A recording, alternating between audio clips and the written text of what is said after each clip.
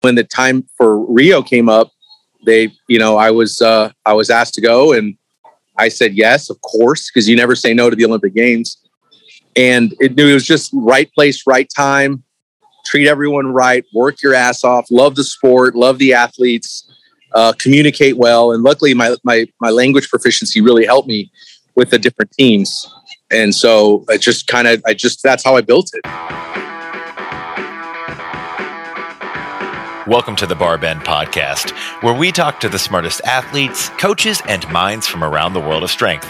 I'm your host, David Thomas Tao, and this podcast is presented by barbend.com.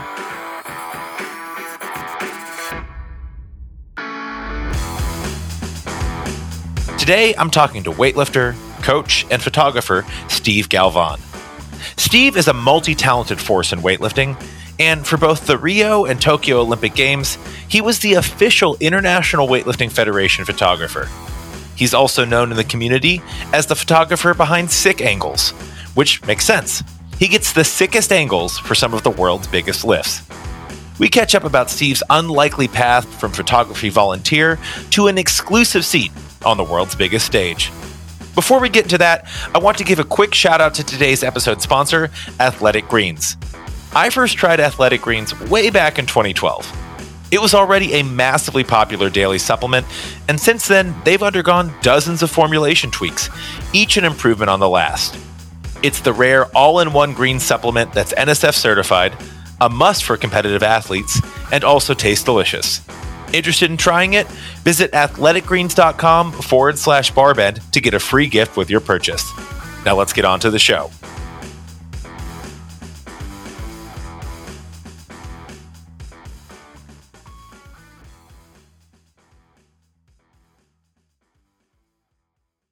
Steve, it is so good to chat. We've known each other for a while. Happy belated birthday, by the way. I believe our birthdays are one day apart. Yeah, mine's the 27th. When's yours? The 28th of July. So I remember that at Pan Am's in 2017, everyone kept saying happy birthday, and we were sitting close to each other, and I was like, how do people know my birthday? They were wishing you happy birthday, and it was a day early. That's how I remember it. That's awesome. Okay, cool, man. Both. All right, so that's a little bit of a I guess a preview, because we're going to talk about weightlifting today, and you are someone who's worn a lot of different hats in weightlifting: coach, athlete, announcer, multilingual announcer, and photographer. Most recently, photographer at the Tokyo Olympic Games. Let's go way back. How did you first get exposed to weightlifting? That's a good question. So I ran track in college at Texas A&M in the mid '90s, and I started doing power cleans and squats and, learning a little snatch. We didn't do a whole lot as hurdlers. So that was kind of my first introduction. And then in 2007, I started CrossFit, started learning the lifts. And I wasn't very good, man. I was a track guy. Like, I was 180 pounds and I have no quads. I've never had quads. I'm just not that guy. I was a jumper and a hurdler. Like, I was just not known for like utmost strength. And so when I did CrossFit, like everybody, I was good at a lot of stuff, but I was just terrible at the lifting. So I was like, you know what? I'm super competitive. I want to beat everybody. I want to get better at this. So I just started practicing the lifts more, and I drove up an hour and a half to Ursula Garza, her house up in Pflugerville, Texas. So it's an hour and a half from my house. And I just drove up there twice a week for private lessons. Whew, that's a commute. Yeah, it's a commute, buddy. It was a commitment. It was like 210 miles round trip. And then she finally was like, all right, you don't have to keep paying me all this crazy money. You can just train with me, because she knew I was committed. And so that's how it started. It was probably like in 2011-ish when I started like trying to compete, just as a master, just for fun, just trying to get better. And then I started coaching people, and it just kind of all grew from there. Okay, so that explains the coach and athlete part. And I've seen you coach athletes, and you're very passionate in a lot of stuff you do. Let's talk about some of the other roles you play. I want to talk about as an announcer and color commentator. We've done some color commentary sessions together. It's been a lot of fun. But I've also seen you as an announcer at international events. You're breaking out, I don't know, doing it in 3 languages sometimes. Yeah, Spanish, Portuguese. I can decent pronunciation with French. and I know a little bit of Russian. Just "Ya говорю чуть-чуть по-русски." So just very little, enough to get me in trouble or get me a beer. So, okay, Spanish, Portuguese, and then also English. So I'll see you break out 3 in a row. Very useful at the Pan Ams. How did you first start doing that? And was there like a call? They're like, hey, we need someone who can speak these 3 languages, and you just kind of like shoot your hand up? No, they knew. So the USA, the federation knew I spoke the languages. Pedro Maloney and I were good friends, and him and I only speak in Portuguese when we hang out. So they knew I spoke all the languages. So they asked me, they called me, and they were like, hey, can you do this? Like, you speak all the languages that we need for the Pan American Championships. So, like, will you do it? And so I was like, yeah, but I think I had negotiated to get paid, because I was like, look, it's a lot of work and it's hard. Like, yeah, you have to do something for me. And so, they hooked it up there. But that was like really my first foray into international speaking experience. I mean, I run my own meet, so I know how to announce a meet. But, it's funny, David, at that meet, and I don't know if I told you, is that I was told it was in English, and then Spanish was secondary and Portuguese was tertiary or whatever. So before we started, 10 minutes, they're like, oh, never mind. You have to do the whole thing in Spanish to start. And I was like, whoa, I was not prepared for that to be my primary. So one of the Dominican Republic officials, she sat with me and helped me like just get off the ground on my first session. And then I was good after that. I was flying high. When did you grow up speaking all 3 of these languages, or was this later on in life? No. So, in 2000 and what was it? 2000 and I got out of college, man. I really got to think 2002 or 2003. I went to Brazil with some buddies for a month, and we just went crazy. Right. But I couldn't speak Spanish or Portuguese. So I was super lost. I didn't really have as much fun as I wanted to. So when I got back, I said, I just spent a month in Brazil, and I talked to nobody. I didn't meet a girlfriend. Like, I was just kind of bored and lonely the whole time. I was really upset. I said, that'll never happen to me again. So I enrolled myself the next week into a language school and started learning Spanish, taking classes as well as private classes in Spanish for like 1.5 years. And then as soon as I got proficient enough in Spanish to run business and to do all the stuff I needed to do, I immediately hired a Portuguese instructor and started learning Portuguese. So, man, I went like 4.5 years balls to the wall with both languages. Wow. Doing it as an adult too. Rarely do you see someone, kind of develop that mastery because they were self-motivated later in life. So kudos to you. Yeah, it was tough, but I also learned that I do have a knack for learning languages. Some people are just better at things than others. So that to me it's actually became very easy, comparatively speaking, for me to learn those languages. I'm good at languages. I know that. So yeah, it's a blessing. It's opened so many doors for me. This is why I'm on this podcast, right? Like, because I could speak some languages. It's crazy. We'll get back to the conversation in just a moment, but first a quick shout out to our episode sponsor, Athletic Greens. Athletic Greens is the daily all-in-one supplement with vitamins, minerals, probiotics, adaptogens, and more to help your body perform at the highest level. It mixes easily, tastes delicious, and is a personal favorite way for me to start the day. And yes, I actually am a repeat customer. Visit athleticgreens.com/Barbend today to check it out. Now let's get back to the show. Well, let's talk a little bit about having to do commentary or announcing in 3 different languages. Did you have brain fry? I know the answer here because I was with you those days, but I would imagine you'd kind of have to be dragged out of the chair just because your brain's switching gears so many times. Yeah, so I went through that once I learned Spanish and then I transitioned over to Portuguese. I actually wasn't very good at Spanish afterward.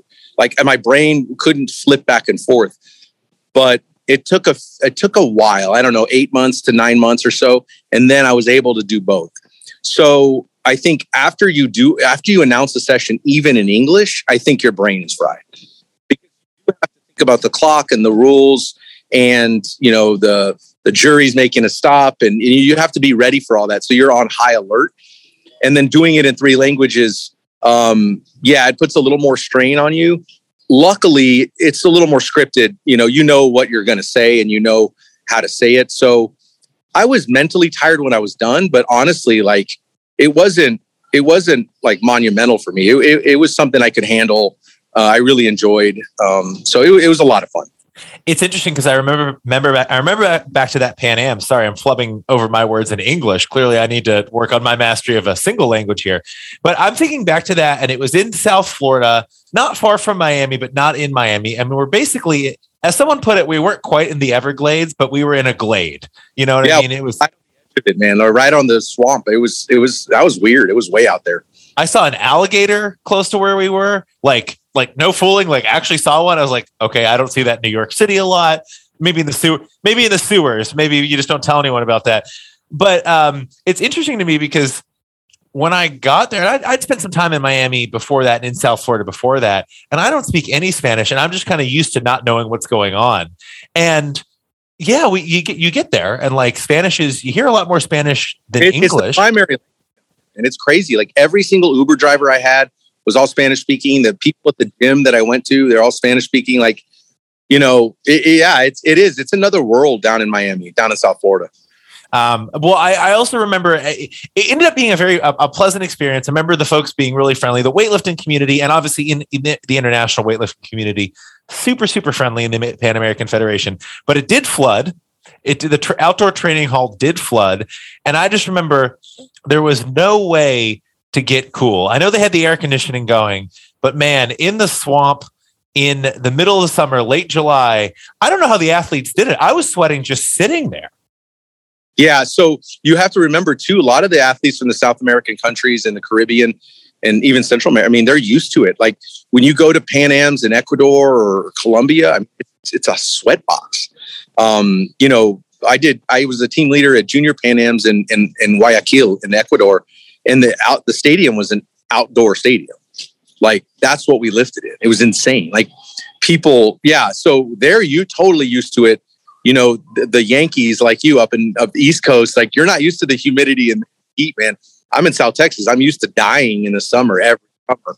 But yeah, you're right. It does take its toll on you. It is. It's hot and humid, and it's really hard to cool down because when you run an AC system to pull out humidity, you have to run it super, super cold for a long time just to get that humidity out. Well, two things about that. First, that's the first time I've ever been called a Yankee on this podcast. I probably deserve it at this point. I've lived in New York for a decade. And the second thing I'll say is one benefit of lifting in very humid weather.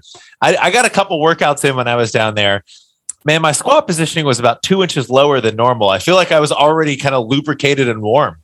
Dude, you warm up so much faster. As a coach, I'm a big proponent of a really extensive warm up to get the body warm. Considering if you're working out in a normal, like 70-degree gym kind of thing or 68-degree gym, you got to warm up. People don't do that. So a lot of my athletes always hated all the warm ups I made them do because it's actually better for you. Like you move better, you get lower, you can lift more when it comes down to it. So it's a good thing. Well, let's transition a little bit and talk about yet another career you have in weightlifting. And we'll talk about, should I address you as your alter ego at Sick Angles on Instagram? Let's give the people what they want. Well, I'm talking to Sick Mr. Angles himself here.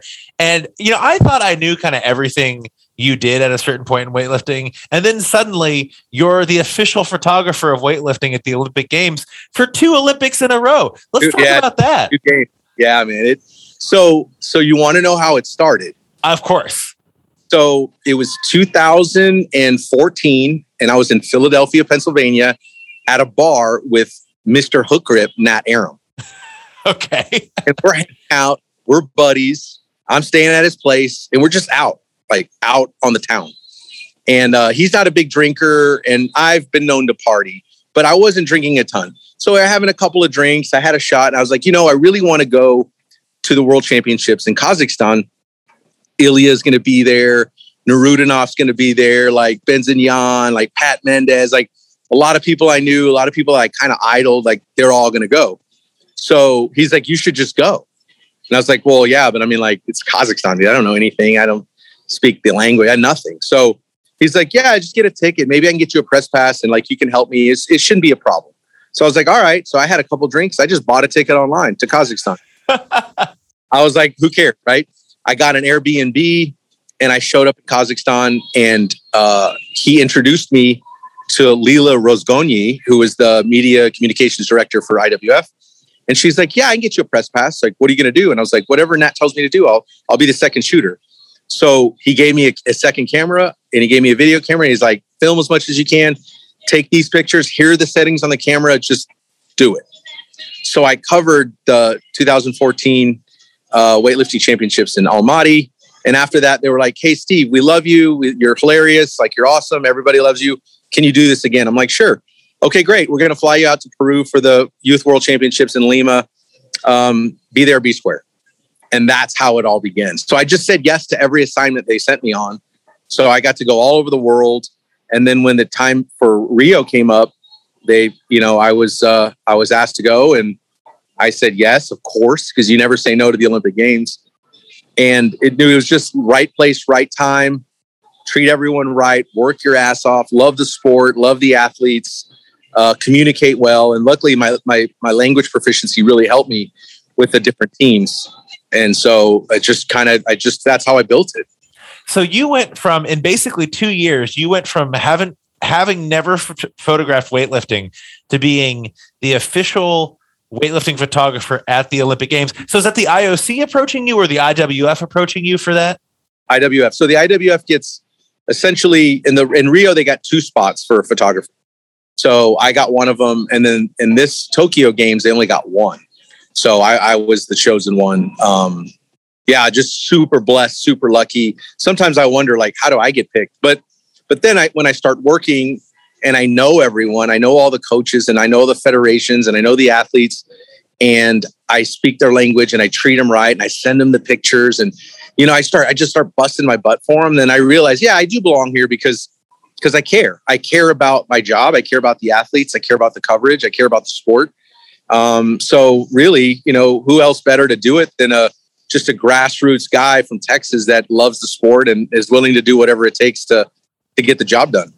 Well, you certainly have a warm and friendly personality, and you make friends pretty easily. That much I know. Let's talk a little bit about contrasting your experience in Rio, right, with Tokyo, which is games that took place under, maybe let's call it slightly different circumstances. Yeah, it was under duress, and then a lot of the Japanese people weren't in favor of the games.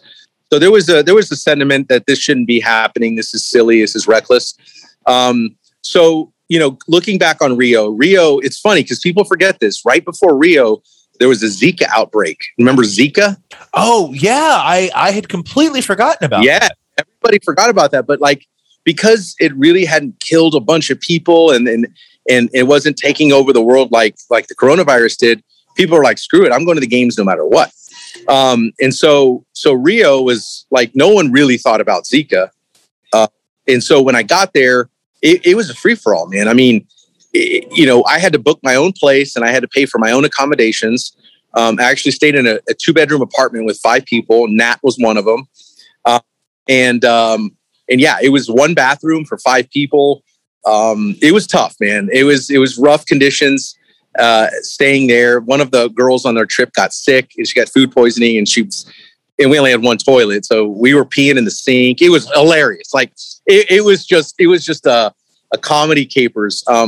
But man, Rio, there was tons of security because you have to in certain countries that have a history of violence, like some sort of South American countries do. And they had the full force military out to protect everyone and make sure that nothing really crazy happened to the people visiting. But it was the full Olympic experience, David. I mean, I got to go to the American House party with the Team USA on the beach in Ipanema Beach. My wife got to go with me. She got full access to all the events. We got to go to track and field. I mean, we did it up, man. It was awesome. And so that experience is one of the best experiences I've ever had in my life. And then you fast forward to Tokyo, where you don't know what's going to happen. You're afraid to get, coronavirus there because you're a foreigner. I had to buy repatriation insurance to make sure that if I died, that my body could be shipped back. That's some heavy stuff right there. Oh, yeah. It was like a lot of people are like, are you sure you want to go? Like, this isn't good. But when you love the sport and you're committed to making things happen, someone's got to cover it. Right. So might as well be me. You get there, I had to jump through hoops to get there, man. COVID tests before, they had to be timed. I had a canceled flight 12 hours before I left. It was going to screw up the whole trip. Getting there, you get tested when you get in the airport. You get tested every single day. You can't go anywhere. You got to wear a mask everywhere. Man, it was a challenge. It was a more of a mental challenge to get through all the barriers just to walk around in public. And they don't want you out. Like, you go to the venue, then you go back to your hotel. And that's the only place they want you. They keep dibs on you. And so people were spying on you like, hey, this person's out. Like, they shouldn't be. We were getting emails like, you shouldn't be out. So, but at the end of the day, the athletes need you to be there. And so you show up. But the cool thing about Tokyo, David, that was different than Rio is that you have much closer access. It was a much more personal feel because there's less people there. There's less crowds to battle with. So I could go anywhere I wanted. I mean, I would be surprised if they wouldn't let me in the drug testing room while they're peeing and just be there, like, just hanging out, because like, that's how much access I had to everything. And Rio was not as much. I couldn't even go in the warm-up room without getting kicked out. So I was able to just roam around freely and cover the sport and, take the sickest angles possible. Well, let's talk a little bit about some of the standout performances. You've photographed a lot of weightlifting events, 2 Olympic Games. What are some between the two? Actually, I guess between all the events you've photographed at this point, what are some standout performances that if you could relive, you would in a second, that you've been able to capture? That's a good. So you're talking about all of them from both Olympic Games, or yeah, all? Yeah. Just let's say all of them, because you've seen a lot of impactful historic lifting. Yeah. Yeah. So my first World Championships in Kazakhstan, when watching 3 world records go down, within the 105 class with Ilya Narudanov and Bedzanyan from Russia, watching just 3 world records get popped, and then watching Ilya on his last lift after missing his second clean and jerk, successful clean and jerk to win the world championship. That was insane. I mean, that was like goosebump insane. And his coach, Toyshan, his wife, and I became friends on that trip. So it was like you felt like you were part of the Ilya fan club, and you felt like, you were part of their success, like one of their team. They really welcomed you in. And so that one to me was just electrifying. And then, the first session in Rio, the 56 class, when the Chinese I don't even know how to pronounce his name, but anyways, he wins on the last lift against Amyon Chol. Like, you're like, oh my God, this is the Olympics. Like, I just watched this go down. I'm at the Olympics. I'm in the sea of Getty and Reuters and AP guys, all the badasses in the industry. But one of the guys I was shooting with from Reuters was the Pulitzer Prize winning photographer from the year before. Like, you're talking about the world's best, and you're sitting there. I'm like, how did I get here? Like, I don't even understand this. And so after a while, like, it's sad to say that it does, you get a little numb to it. Like, it just becomes like, okay, I'm covering it. That was cool, but when's the next session? Watching Salimi in Rio, like, argue with the officials, go out to the jury table and get upset at the head juror. And like, when does this happen? Like, you couldn't stop Salimi. Everyone's chanting, shame on you. The whole Brazilian, like, army or Marines, whatever branch they were, come out with machine guns to surround the platform because they weren't sure if the Iranian fans were going to, like, storm out of their seats and, like, start throwing things or mobbing. Like, nobody knew what was happening. It was insane. And you're just like, this is crazy. Like, I can't believe I'm covering this. So, world record performances are cool. But the stories, to me, like, those kind of moments were cooler. Watching Figueroa from Colombia win his first gold medal, watching him cry on the platform. I mean, you're talking like these athletes put in their years and years of hard work, their entire lives for a piece of metal, which is insane. Like, you're like, wow, it's a medal. It's just a medal. Like, that's what we're going for. But it means the world to them. And I mean, it could mean their future in their country if they get paid and look at Diaz, watching Hidlin Diaz from the Philippines, like win the first gold ever in the history of the country, not in the history of the sport, in the entire country. And then watching Meso, win the first gold medal for Qatar. And then, they had a high jumper. I don't know, like a few days later, a high jumper shared the gold for Qatar too. So it was just like being a part of that. And then having Meso text you after and be like, let's go party, let's celebrate this gold medal. Like, you're like, wow, I'm a part of this thing. So, really just being a part of all the volunteers, all the technical officials, all the people that make the sport go, all the years that they spend. I'm just a guy that jumped in 7 years ago and get to be a part of the craziest ride where people spent 30 years to get there. I'm just blessed and fortunate. I'm just happy to be there and help share the experiences through photography with these people. These are memories that they'll have forever. And it's because of photos, because, your brain's only going to work for so long, but man, these memories will last forever. So I'm really proud that I'm able to do that for the sport and represent at the highest level. It's just amazing to me. Well, I got to ask one tough question, and we don't have to get too much into this because a lot's to be determined, but weightlifting's place in the Olympics moving forward is, let's call it, tenuous. It's in grave danger, man. Honestly, it's in grave danger right now. And you are someone who has had, I don't want to say a platform side seat at the last 2 Olympic Games, and you've seen up close and personally the passion these athletes have for what they're doing. You say they put their whole lives into it, and that's not an exaggeration. I was going to say, do you agree weightlifting's place in the Olympics is in danger? Obviously, 100%, 100% it's in danger. I mean, I know things that probably a lot of people don't know because of how close I am with the federation and knowing a lot of the executive board members and a lot of the technical officials, and Sarah Davies is a good friend of mine. Just knowing what goes on and knowing the conversations that happen. It's in danger, man. There's no way around it. Well, do you hope to be, if weightlifting is a part of the Paris Olympics, which is not guaranteed, right? I think a lot of people have seen that weightlifting has reduced quotas, and they think that weightlifting's on the chopping block potentially for Los Angeles. It's not guaranteed for Paris.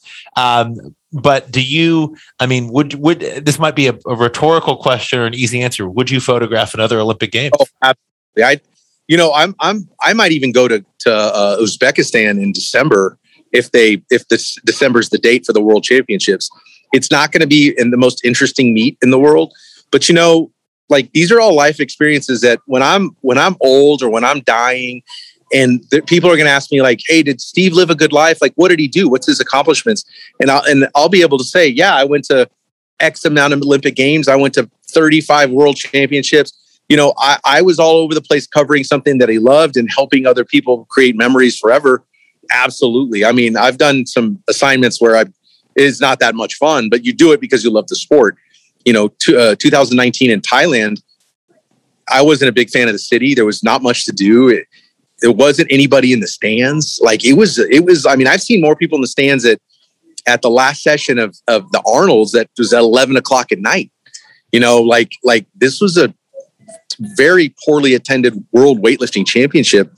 And in the midst of the chaos of all the controversy with Ion and the German documentary, all that, I showed up and did it anyway because you love the sport and you want to help the athletes. So yes, will I be at every single event I can be at? Absolutely. Well, Steve, where's the best place for people to follow along with the work you're doing in weightlifting, and hopefully many more competitions and hopefully many more Olympic Games to come? Yeah. So Sick Angles on Instagram is pretty much my only spot. I haven't posted a lot yet from the Olympics because, being a photographer and a former gym owner, that doesn't create a lot of cash for you. So I have to have a copy job. And so I'm a full-time residential real estate guy here in South Texas in San Antonio. So that's my priority. And I'm actually very, very, very busy right now. So photography as a hobby, posting things on Instagram, which makes me $0. It unfortunately, I don't have the attention at the time to put into it, but they can follow me there. I will be starting to post a lot of my work from Tokyo there in the next few weeks. But I'm a little weightlifted out right now. I just need to get back to work. Well, I appreciate you taking the time, Steve. I'll let you get back to work. Have a great rest of your day. Always a pleasure chatting, my friend. Dude, awesome, David. Thank you so much for all that y'all do for the community, for All Strength Sports. And I know you guys just acquired a magazine. Was it which Breaking Muscle? Actually, another website. Yeah. Dude, congratulations. That's so cool, man. I knew you when you just started Barbend. Like, dude, you got a great story too. So one day I'll get big enough. I'll have a podcast and I'll have you on. Man, any excuse to talk to you, Steve, I'll take it. Sounds good to me. Thank you, brother. Thank you so much, man.